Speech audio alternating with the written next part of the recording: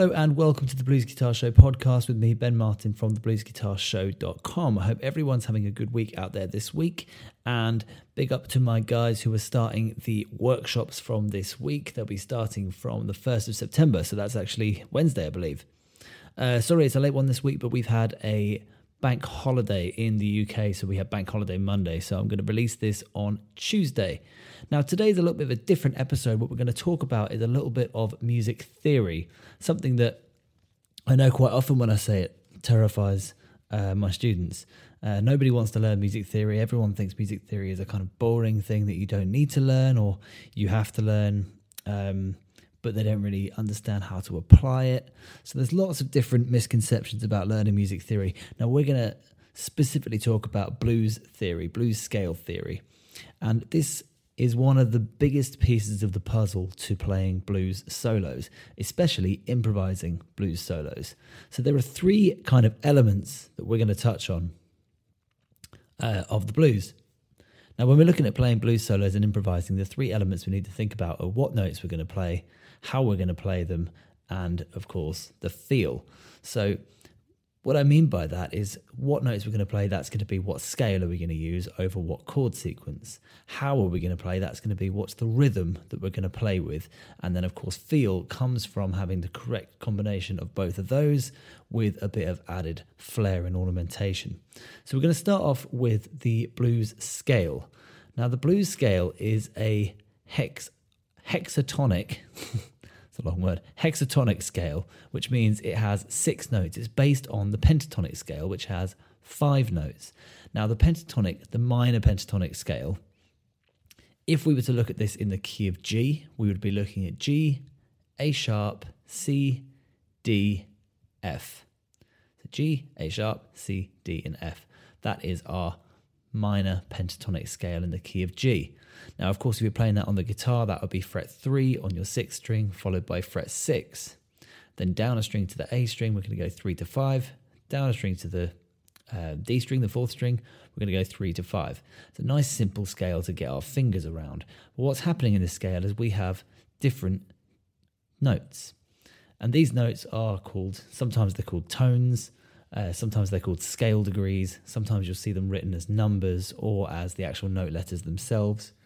When they're written as numbers, it will refer to the 1, 2, 3, 4, 5, 6, and 7 of the major scale. Now, everything is rooted back in the major scale when we talk about numbers with music. So what this is we have the root note is always the note of which scale we're playing. So in this case, the root note is G. The first note, the root note, G. The second note is an A sharp. Now, this is a minor third, because this would typically be the third tone in the minor scale. But we're missing out the second one because we're playing the pentatonic version, i.e. the 5-note version, not the 7-note version. So, hope you're with me so far. We have the root followed by the minor third. Then we go down to the 4th, the perfect 4th, which is the C, which is the perfect 4th of the major scale and, of course, the minor scale. And then we go to the 5th, which is D, which again is in both the major and minor scale. So the pentatonic scale so far, we have root, minor third, perfect 4th, 5th, and then we're going to do minor 6th, which is the F. So that's what we have. And then when we go back to the G at the end of there, when we go from 3 to 5 again, that's of course going back to the octave. So what we have is root, minor third, 4th, 5th, minor 6th, octave. That is our minor pentatonic scale. Now we add one note to turn this from the minor pentatonic into the blues scale, and that note in the case of G would be a C sharp. So when we go down onto that 5th string and we go from C to D, we're just going to add in the middle note between them. We're going to go C, C sharp, D. So now we go G, A sharp, C, C sharp, D, F, and then we're back to G to start again. Now that is all we really need to know about the scale itself. We've got the 6th degree blues scale or the 5-degree minor pentatonic scale, which is going to work in case of pentatonics and blues scales. So now we've learnt the scale, we've got to learn how to apply the scale. So what can we play this scale over? What can we play it over and what will it work over? The most important thing to note is that if you're playing a blues 12 bar, which let's face it is one of the most common things we're likely to be playing, certainly when it comes to improvising, you can play the G, blues or minor pentatonic scale, both of those scales we talked about, over every chord in a 12 bar in the key of G. So a 12 bar in the key of G will have 3 chords typically. That will be G7, C7 and D7. All those chords will work with the minor pentatonic or the blues scale in the key of G. Now, if you want to look at stepping up a level and kind of making your scale choice a little bit more advanced, what you want to do is start moving with the chord changes. So when you hear the music move to the key of C, you want to start trying to see if you can move to the C minor pentatonic or the C blues scale. When it changes to D, same thing. See if you can move to the D minor pentatonic or the D blues scale. So try and move with the music. But if you're at kind of step 1, or if you just want to be able to improvise more freely, I do this all the time. This is a very kind of Albert King type approach. Just try the 1 G blues scale over the whole 12 bar. That way you don't need to think about what chord's coming up next. You can just kind of freely throw in the licks as you please. This is a 6-note scale, but it occurs all over the neck. In fact, if you follow me on Instagram, you'll see that recently I put up a video, maybe a week ago or a couple of weeks ago, showing how to find the G minor pentatonic or the G blues scale all over the neck. These are 6 notes. It's a combination of 6 notes, and they recur everywhere, which means usefully for us, we can use this one scale to play all over the fretboard. If you want to play up at fret 17, up at fret 21, or down at fret 1 or 0, you can find these 6 notes all over the place. So it's really worth mapping out some patterns across the neck to find these particular scales. And then, of course, doing the same thing with the C and the D scales, because then when we get to the stage 2 where we can start moving it with the chord changes, we can really nail unlocking the whole of the fretboard when we're looking at improvising our blues solo.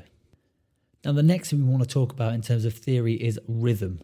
And of course, when we think about rhythm, we all know what rhythm is, and we've all got it kind of internally in us. We can hear the difference and we can feel the difference between different rhythms. But something that I've really noticed when I'm teaching people or having online sessions with people is that so many people are overly concerned about what notes to play that they completely forget about how to play those notes and how they should be divided up rhythmically. Because if you just play everything as a straight quarter note, as in a 1, 2, 3, 4, 1, 2, 3, 4, you don't. No guitar solo sounds good like that.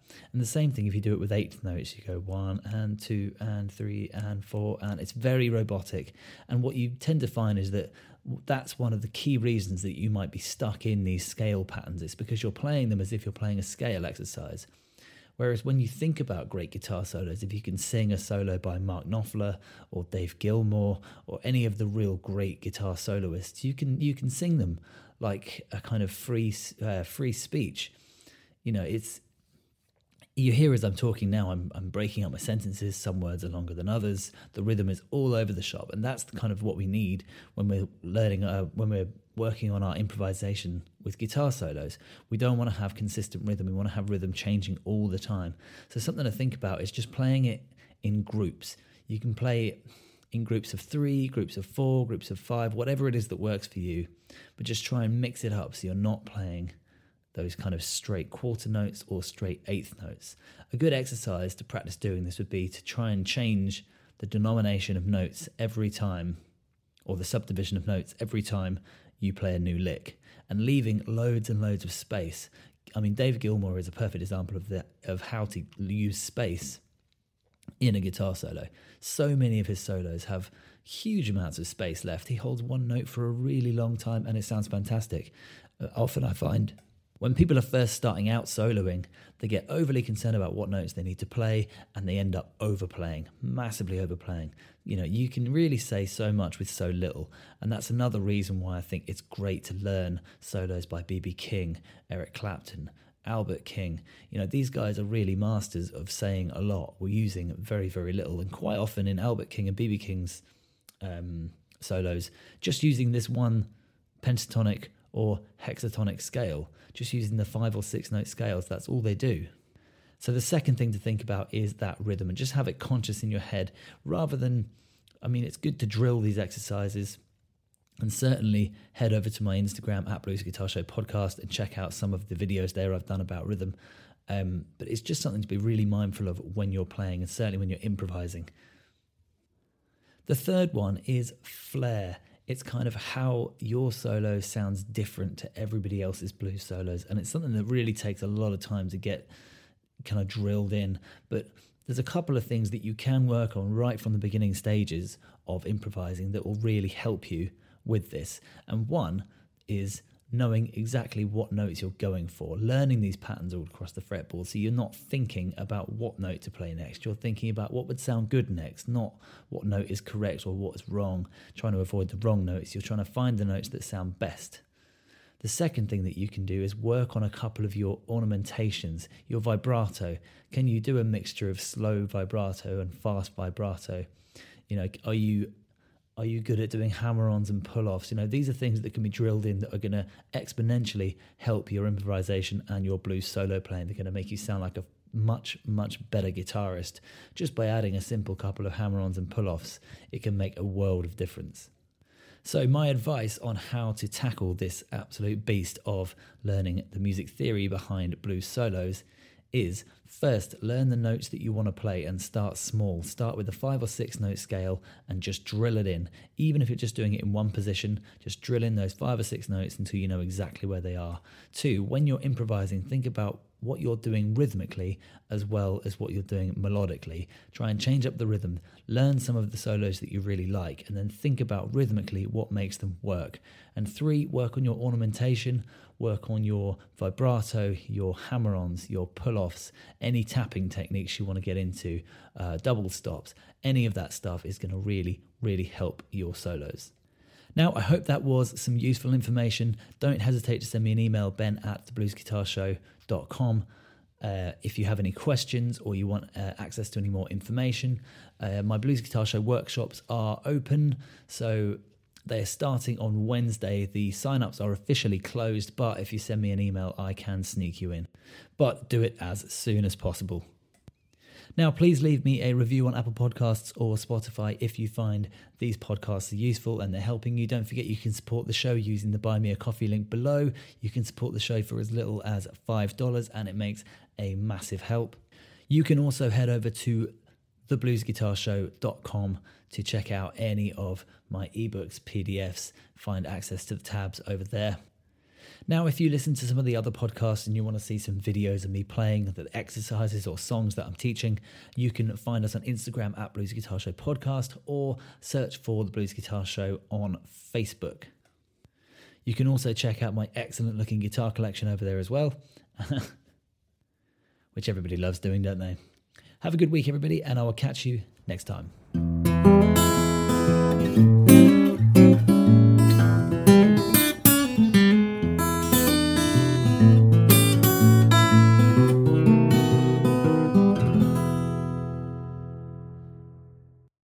Are you fully fretboard confident? Do you know where the notes are, how they connect, and how they move up and down the strings? My latest book, The Triad Method, is all about using simple 3-note shapes to completely unlock the fretboard. This book is absolutely full of light bulb moments that are going to demystify the neck 3 notes at a time. I've compiled a huge number of diagrams, shapes, and exercises based on over 10 years of teaching this stuff to make it as simple as possible.